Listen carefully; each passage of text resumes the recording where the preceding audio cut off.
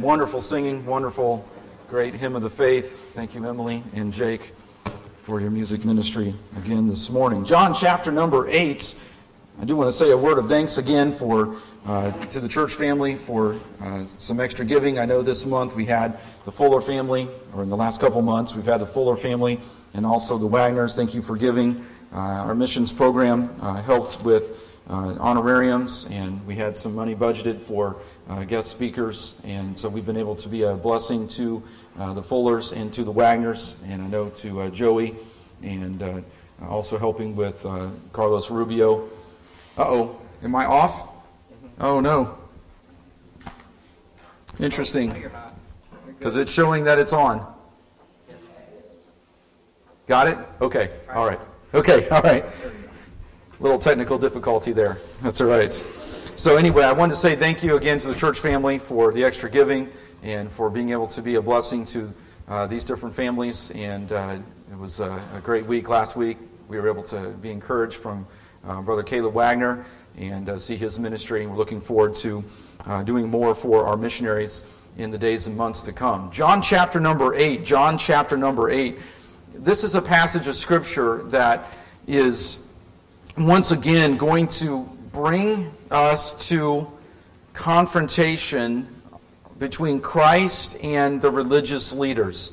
The Pharisees specifically mentioned here. We know again that there's this group, the Jews, that are united in their opposition to Jesus Christ.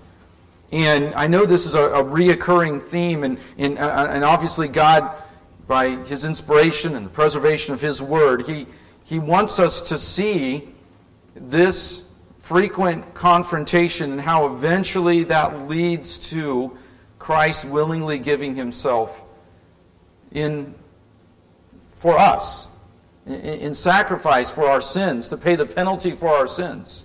And we see this building over and over in these chapters.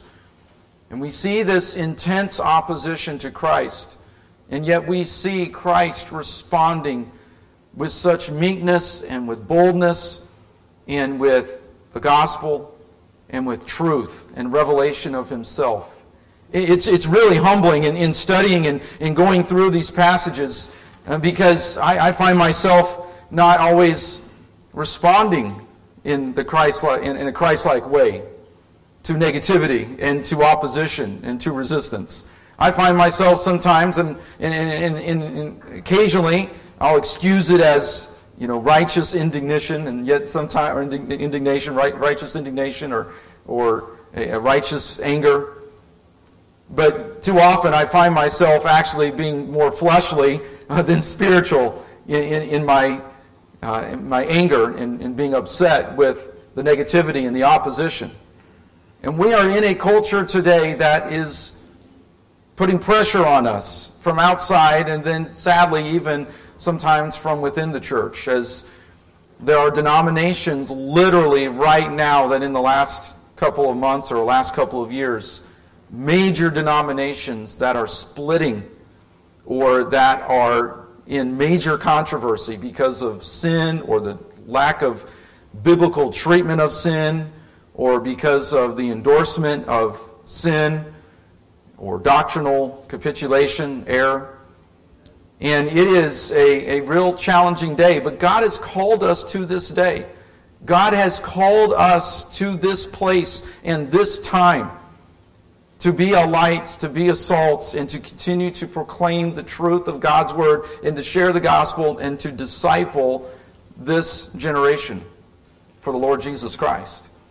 And in John 8, we see there in verse number 12, Jesus spake again unto them, saying, I am the light of the world. This is the second I am statement. He has already said, I am the bread of life. Now we see a second of 7 I am statements. There have been a couple of other occasions where Jesus spoke the words I am, in understanding the grammatical structure of the language. Jesus was referring to Himself as the I am, but specifically we see a second I am statement where He uses an analogy. We see here, I am the light of the world. So we see, first of all, this morning, there is only one true light. Jesus says, I am the light of the world. He doesn't say, I am a light. He says, I am the light. 1 John 1 in verse number 5, this then is the message that we have heard, which we have heard of him, and declare unto you that God is light, and in him is no darkness at all. We see this in Scripture quite often, the analogy of light versus darkness. Light being representative of good, of righteousness, of holiness and purity, and darkness being representative of sin, of evil, of error. In the context of this passage, the Feast of Tabernacles had just been celebrated. Just recently it had come to an end. And we had the event that we looked at last week of the woman caught in adultery. And we're now just a short time removed from the conclusion of this Feast of Tabernacles. And Jesus is still there in the temple, coming daily and teaching and preaching the Word of God. They interrupted him last week, as we talked about, and they brought the woman caught in adultery, and we dealt with that. And Jesus, in verse 11, said, neither do I condemn thee, go and sin no more. Well, now he's still there in the temple, and he is continuing to teach and to preach the Word of God, and they continue to listen to him teach. They continue to listen to him proclaim the truth. And having just come out of that Feast of Tabernacles, in their mind, they would probably still be remembering the ceremonies at the end of that feast, which included not only a water ceremony, but also a ceremony of lights. So, with that background, with the conclusion of the Feast of Tabernacles just a day or two before, Jesus now proclaims that I am the light of the world. And in their mind, they're probably even thinking of that ceremony that just took place just a short time before. And Jesus is proclaiming himself as the light of the entire world. This is a bold claim. This is a claim of deity, that he is the one true light for the entire world.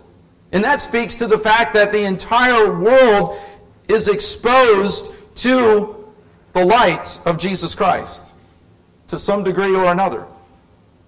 This speaks to the love of God for the world. For God so loved the world that he gave his only begotten Son, that whosoever believeth in him should not perish but have everlasting life. So we have talked about this in here before. I've mentioned already that there are three areas that every person, minimally, is exposed to Jesus Christ, to God, to the gospel. First of all, in creation. Every person is exposed to creation. The heavens declare the glory of God. The firmament showeth his handiwork. Every person sees creation and has a taste of God, sees the light in some way, to some degree, through creation. There are some who are scientists who study creation for their careers, for their lives, for their academics. And yet many of them still reject that obvious light, where God is clearly the creator.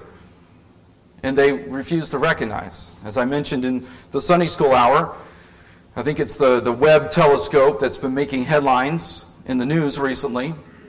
And some of the pictures are just unbelievable.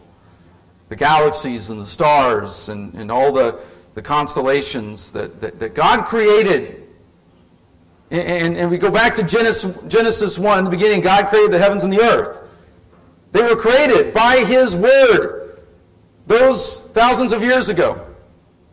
And they've been there giving glory to God, and man is just now, with this Webb telescope, which apparently is now even more powerful and has gone further into space than, I guess, the Hubble telescope, and is sending back pictures.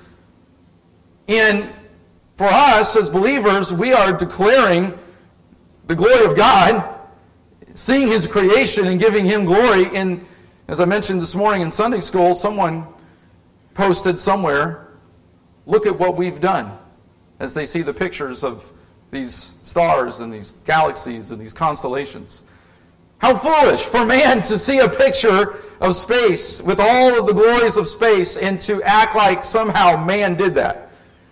God was the one who gave man the ability even to build that telescope, to send it, to understand the laws of space and time and physics and all of that God had put in order for man to even be able to recognize, to be able to send that telescope, and then the audacity of someone to say or to somehow give man credit for that. Unbelievable, the stubbornness and the blindness of man's heart sometimes. But we see God in creation. We see the lights in creation. I've mentioned in here before also about conscience. That God has written the law of God on the heart of every man in conscience. Another measure of light that God has given to every man. I'm thankful for conscience. We spoke a little bit about this last week, how their consciences were pricked as Jesus silently wrote on the ground. And those accusers walked away. Their conscience was pricked because there was enough biblical law of God, enough biblical education on their conscience, written on their heart, that they recognized the error of their way, and they walked away and refused to continue in their accusations. But every man is responsible before God because he's been given a conscience, and the law of God is written on man's heart, we read in the book of Romans. A second way in which we have a taste of God in a general revelation kind of way, I often refer to it as conscience, or conscious or consciousness. The soul. There's an eternal part of man. There is, in a sense, a God-shaped hole in every person. It can only be filled with God Himself, with knowledge of God through saving knowledge of Jesus Christ. There is an eternal aspect of man that is in his soul, in his inner being, that comes out in the fact that everywhere from all time, in every civilization throughout history, there has been religious activity. You can go to archaeological digs all around the world and they find temples, they find ziggurats, they find some religious worship. You can go to some of the most primitive tribes around the world and they all have some sort of religious activity that speaks to the eternity that God has put in the heart of man. That's part of the light of the world that Jesus Christ shines. Now, general revelation is not enough to save. It is by specific, special revelation. Faith cometh by hearing, and hearing by the word of God. So a person doesn't get saved just by acknowledging creation or acknowledging the conscience or acknowledging that they have an eternal soul, a religious activity. They need the special revelation of the truth of the gospel, that Jesus came and died on the cross for the sins of man, and they have to make that personal. Each and every one of us individually has to make that decision regarding Jesus Christ. We respond to the general revelation, and many people do. There's enough taste of God in general revelation to make every person responsible. But we also must have the special revelation of the truth of the gospel, that we are sinners, and we must humble ourselves before a holy God and repent of our sin and place our faith and trust in Christ and His finished work on the cross. And take His life that He shed, that He gave, and by faith and repentance of our sin, putting our faith and trust in Christ and Him alone for our salvation. That is how a person is born again.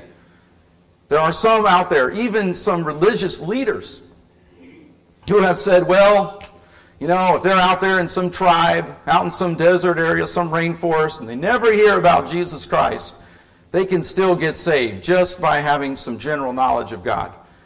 And there are some religions that teach that those people will actually get a second chance somewhere in future judgment. But the Bible teaches clearly that salvation is by faith alone, in Christ alone. We're thankful for the general revelation. Jesus is the light of the world. God loves the whole world. He wants all men to be saved. He wants all men everywhere to repent. But it's through the special revelation, the gospel of Jesus Christ, through repentance and faith, as a person individually repents of their sin and places their faith and trust in Jesus Christ, that they are saved, their sins are forgiven, that they can then have a personal relationship with God and spend eternity with Him in heaven. So everyone is exposed to the light to some degree. Everyone has to make a decision regarding Jesus Christ. Everyone is responsible before God for how he or she responds to Jesus Christ. This is that matter of free will that comes into play concerning the gospel. So we see that there is only one true light. But we see, secondly, the one true light gives life. The one true light gives life. This is taking our understanding of the word light. And we read there in verse 12, I am the light of the world. He that followeth me shall not walk in darkness, but shall have the light of life. We understand from just a biologic or from general biology that light is necessary for life. Now, we are not plant people around our house. Our previous house in Indianapolis, the previous owners, they were very much plant and flower people. And they had flowers and plants and rose bushes and vines and you name it, it seemed like. And we moved in and we did the basics. And the first year we were there, we planted some flowers in the planters. We had a little gazebo kind of thing, I forget what it was called, out back. We planted some flowers and we managed to, for the most part, keep those alive. But when we were in the house just a few months, the previous owner texted my wife and said, "How are the plants doing?" She was so concerned about her plants that she left behind, the flowers. And we were just like, "We're doing the best we can." And now in the house that we're in, there's flowers and there's some plants, and I can't even remember all the names of everything. We got some huge flowers in the front, right by the front porch and the front window. Those things are huge. I'm ready to take them down. They just grow, and they get wet like this and they fall over. We did plant some flowers. Josiah went out and I went out one evening and we got some flowers from someone, and we went and we planted some. But we're not green thumb kind of people. We're not big gardeners, big plant people. But I learned just from what little bit I know about planting and flowers, they have to have sun. And I learned even that there are flowers that they're the shade-sun mix, or they're more of the shade. So you put them in too much sun, they get burnt, and they get dried up, and they die. But every plant, every flower needs light. We learn about photosynthesis in school, the necessity of photosynthesis for there to be the production of life for that plant, for fruit to be born, for flowers to bloom. So we understand the necessity of light for life. And so the illustration, I think, is very obvious and very clear. Shall have the light of life, speaking to eternal life that is found in Jesus Christ and in Him alone. I mention in here frequently that we live in a culture of death. We live in a culture that doesn't know what to do with death. Death is a mystery. Death is a fear. Death is portrayed as the grim reaper with the big ugly sickle and the dark costume. There's the entertainment side of death, where it is just a cultural way of trying to deal with death by making it entertainment, horror movies, and all of that, violence. And then you have the multiple unending versions of Michael Myers and Freddy Krueger and the Chainsaw Guy and all those. And there's just one movie after another. And people don't know what to do with death. It's entertainment to try to kind of deal with it, to make light of it somehow. But then there's the culture of death that's the gothic and the dark, and trying to deal with death by getting involved in the almost the spiritual darkness of it. And then we see the people who go into the dark places of the internet, and then sometimes they end up getting so messed up that they turn to murder and to mass killings. Because there's never any kind of answer for death. There's no solution for it. The world often has no answers for death and what to do with it. But we know that death has lost its sting and its victory through Jesus Christ. And Jesus is the light of life. And I must say that sometimes the greatest opportunities for declaring the gospel and for helping people is at funerals and through death. It's hard. It's difficult to walk into hospitals and into funeral homes, and it's difficult sometimes to watch a loved one go into eternity. But sometimes those are the greatest opportunities that God gives us with the gospel to point people to Jesus Christ, because they don't understand that Jesus Christ is life. He's the light of life, and He gives life.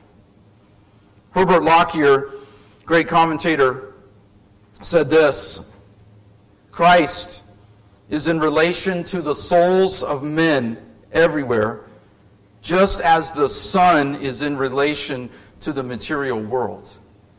We recognize the sun every day. We see its orbit rising in the east, going down in the west. We talk about lack of sunlight or overcast skies or storms and nighttime, and we know the seasons, and we know the schedule of the day, and we have less daylight hours during the winter, and on we go.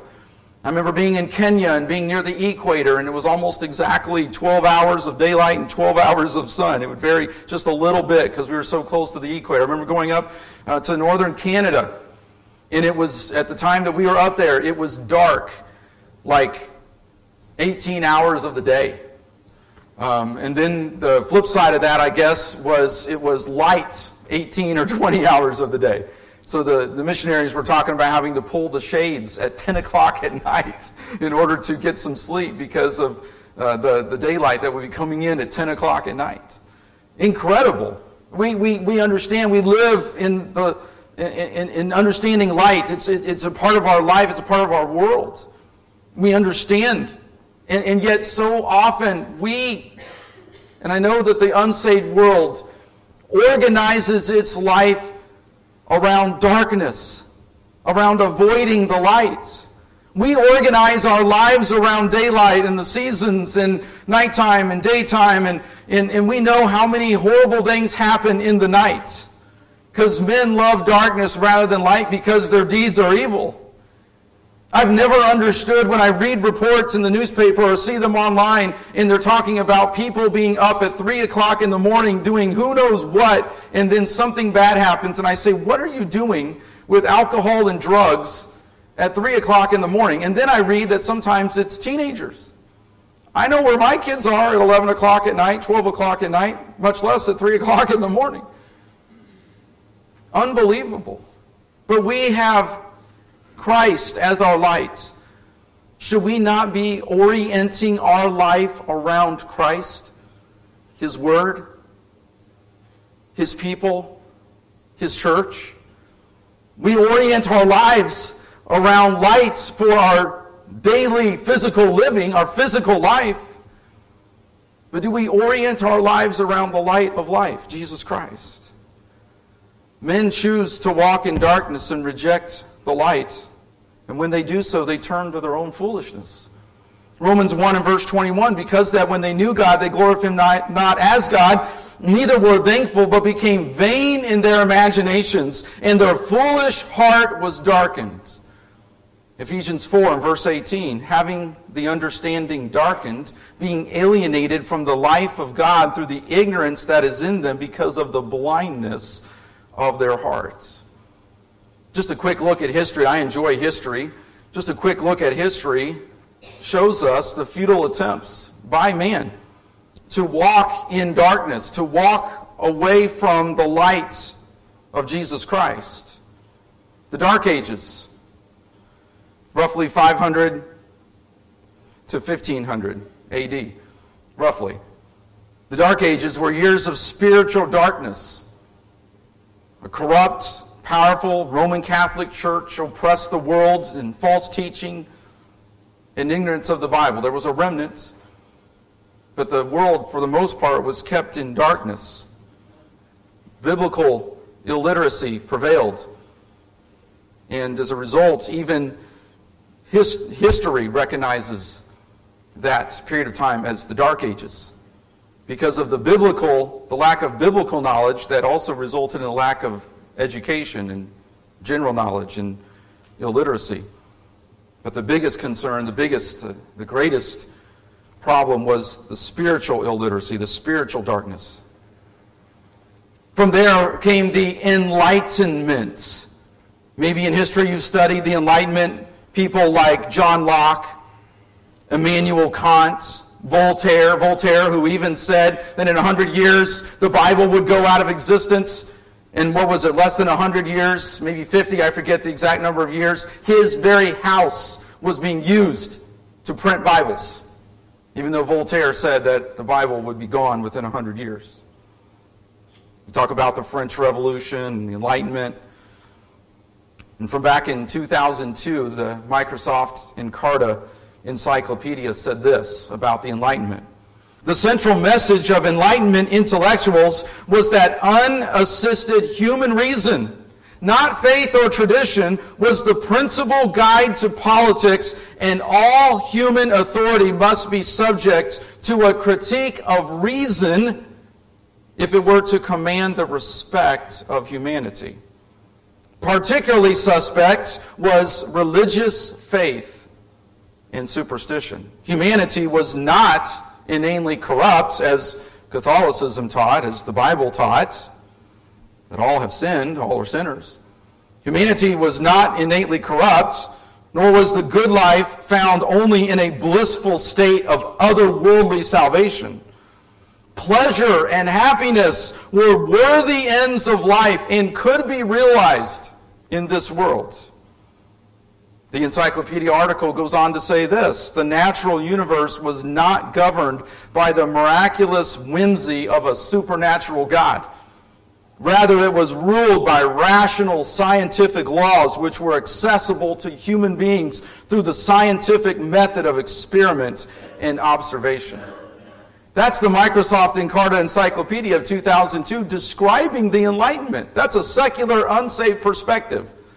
Just kind of defining and explaining the Enlightenment.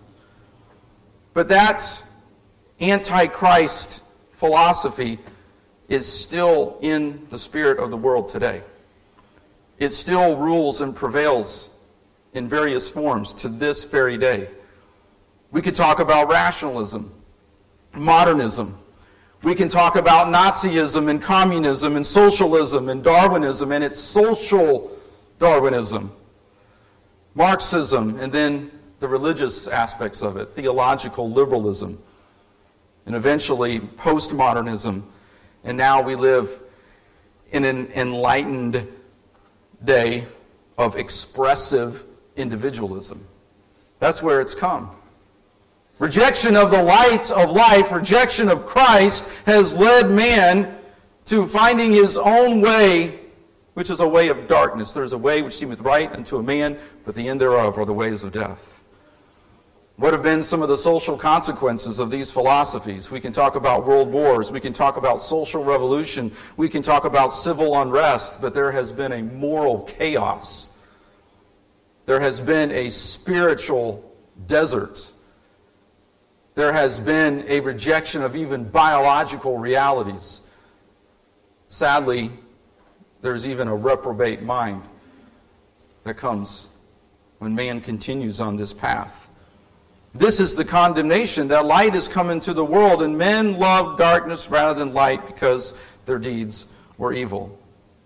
So we've seen that there is only one true light, and we see that the one true light gives life.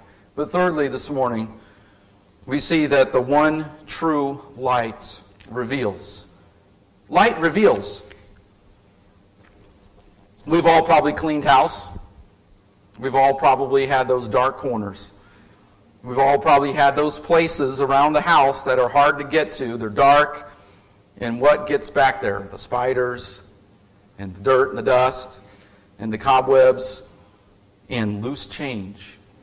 Something about those dark places of the house, especially underneath the couches and the cushions. Loose change. What do we have to do? We have to get out the lights. Maybe you have a vacuum that has a light on the base because the manufacturer knows that extra light helps when cleaning. Light has a way of revealing. We see, again, in verse 12, I am the light of the world. He that followeth with me shall not walk in darkness, but shall have the light of life. We can see, we can infer, it's implied there, that Christ, as the light, reveals the character of God. He reveals God. I'm not much of a glass or a prism kind of a person, scientist. Maybe Dan Clark has done something here with glass and prisms. Maybe he will in the future. But a glass prism, from what I understand, will separate natural light into its component colors, 6 or 7 of the component colors. So Christ, as the light, the one true light, reveals the many aspects of God, of His character. We think about this. We can go to 1 Corinthians 1 in verses 23 and 24 where we read, "But we preach Christ crucified, unto the Jews a stumbling block, and unto the Greeks foolishness, but unto them which are called, both Jews and Greeks, Christ the power of God and the wisdom of God. But of Him are ye in Christ Jesus, who of God is made unto us wisdom and righteousness and sanctification and redemption." Christ reveals who God is. We know God's love. We know His holiness, omniscience, omnipotence, mercy, grace, and truth through Christ, by Christ, and in Christ. He reveals God because He is God. He is God in the flesh. We were in John 1 several weeks ago. John 1 in verse number 14. "And the Word was made flesh and dwelt among us, and we beheld His glory, the glory as of the only begotten of the Father, full of grace and truth." Verse 16. "And of His fullness have all we received, and grace, for the law was given by Moses, but grace and truth came by Jesus Christ. No man hath seen God at any time. The only begotten Son, which is in the bosom of the Father, He hath declared Him." We see God through Jesus Christ because Jesus Christ is God. This was a proclamation, once again, of Christ, of His deity. The religious leaders, they understood that. The crowd that day, they understood what Christ was proclaiming. He had proclaimed before His deity and the witnesses to His deity. So Christ reveals the character of God, reveals God Himself being God. But also Christ reveals the sinfulness of man. John 1:5, "And the light shineth in darkness, and the darkness comprehended it not." Acts 26 and verse 18, "To open their eyes and to turn them from darkness to light, and from the power of Satan unto God, that they may receive forgiveness of sins and inheritance among them which are sanctified by faith that is in me." And then Colossians 1 and verse 13, "Who hath delivered us from the power of darkness, and hath translated us into the kingdom of His dear Son." The rest of the passage is essentially, once again, Christ revealing the stubborn, sinful hearts of the religious leaders and those who reject Him. We see in verse 13, "The Pharisees therefore said unto Him, Thou bearest record of thyself, thy record is not true." They call Him a liar. But Christ says, "My record is true. I've given ample evidence of my record." There is the declaration of His deity, and there's the witnesses of His deity. There's His works, His character, His boldness, His authority, the fulfillment of prophecy. Christ's record is true. Jesus answered and said unto them, verse 14, "Though I bear record of myself, yet my record is true, for I know whence I came and whither I go, but ye cannot tell whence I come and whither I go. Ye judge after the flesh, I judge no man." Jesus is saying, you're judging by the wrong standard. We need to judge by God's standard, and I judge by God's standard. And God declares that my record is true. God is witness. The Father is witness of me, that I am His Son, that I am God. The record of witnesses is true. We drop down. Verse 16. And yet if I judge, my judgment is true, for I am not alone, but I and the Father hath sent me. He speaks of the witnesses, where 2 or 3 witnesses are required in the law. He once again appeals to the witness of the Father and the witness of His works, of Himself. What did we say? What did we see back up in earlier in this chapter, where there were a group of people who trusted Christ? Actually, it was back in chapter 7, that there were a group of people who trusted Christ, and they said, in the midst of all this rejection, there was a group in verse 31 of chapter 7, and many of the people believed on Him and said, when Christ cometh, will He do more miracles than these which this man hath done? They saw His miracles, and the evidence was inescapable.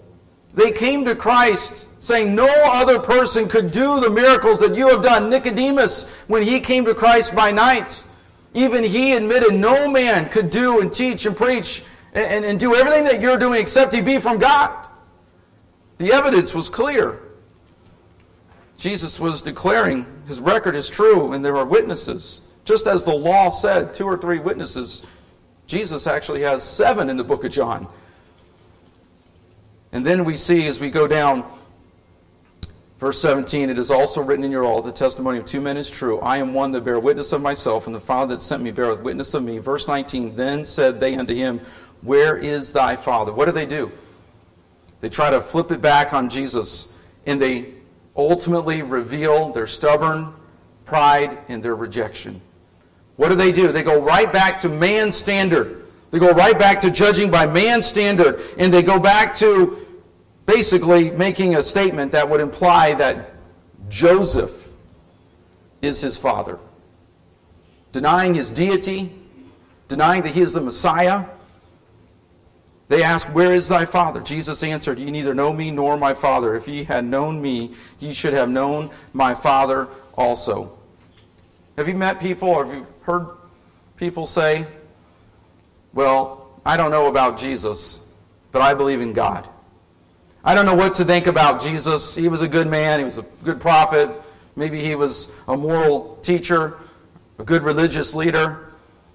But that doesn't really matter because I believe in God. And as long as you just have this general belief in God, then everybody's going to kind of get there on their own. As long as they have this general understanding that there is a divine being, a divine presence, someone outside of me, as long as I have that general knowledge, then I'm going to make it. I'm going to be good enough. It doesn't really matter about Jesus. And again, I go back to the whole coexist sticker, bumper sticker. When you look at all those, I don't even know what all the symbols that are on there. But almost every single one of them, if not all of them, they reject Jesus Christ as the Bible teaches, as the Son of God, God in the flesh. And Jesus is bringing them right back to this. Ye neither know me nor my Father. If we don't know Jesus Christ, we don't know God. Jesus is saying, I am the way, the truth, and the life. No man cometh unto the Father but by me. He's going to keep coming back to this claim, keep coming back to this truth. And that's what we have to do. We have to keep bringing people back to the true light who reveals God, who reveals God's redemption plan, who reveals salvation through Christ alone, faith alone in Christ alone. Jesus is the light of the world. He's the one true light.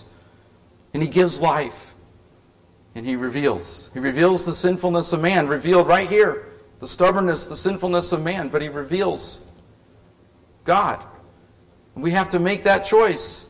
Are we orienting our life? First of all, are we born again? Have we trusted Christ as our Savior? We turn to the light for saving grace.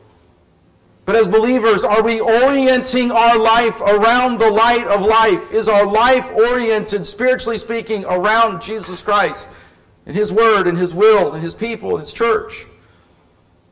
Or is our life oriented around the world and the lust of the flesh, the lust of the eyes, and the pride of life? May we look to the true light and live in the light of Jesus Christ, the living Word and the written Word. the revelation of Christ.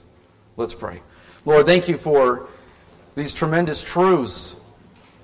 Lord, you are the light of the world.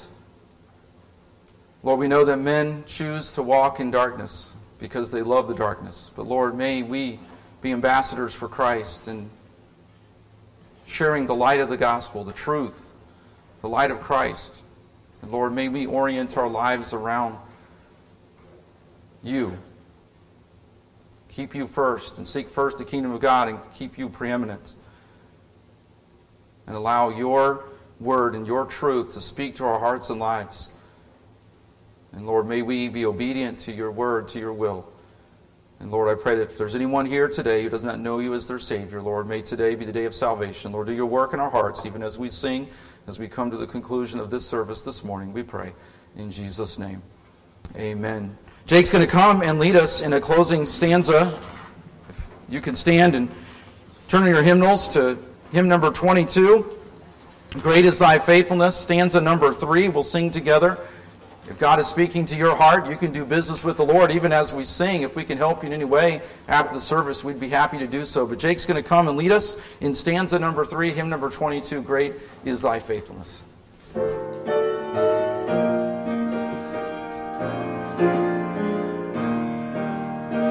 Pardon for sin and a peace that endureth, thine own dear presence to cheer and to guide, strength for today and bright hope for tomorrow, blessings all mine with 10,000 beside. Great is thy faithfulness, great is thy faithfulness, morning by morning new mercies I see. All I have needed thy hand hath provided. Great is thy faithfulness, Lord, unto me. Amen. Thank you so much for being here this morning. I'll be praying and seeking the Lord's will about tonight, since Doug Lowry will not be able to be here tonight due to illness. We may do a Singspiration testimony time, or I may bring a message from the Word of God with a PowerPoint, but I'll be giving some thought and prayer to that. But we look forward to being back tonight at 5 o'clock. Thank you. We have several guests. I hope that you have enjoyed the services today, and hope that you have been made to feel welcome. We thank you so much for being here, and I hope that you will return in the future as the Lord would allow and the Lord would lead. And thank you for the faithfulness of our church family. We're praying for the Cottermans. Appreciate your prayers for Kelly's mom. I know for many others that we're praying for. And we're going to ask Nat Rumba. I know you prayed for the offering, but if you don't mind closing us in prayer, then we'll be dismissed today.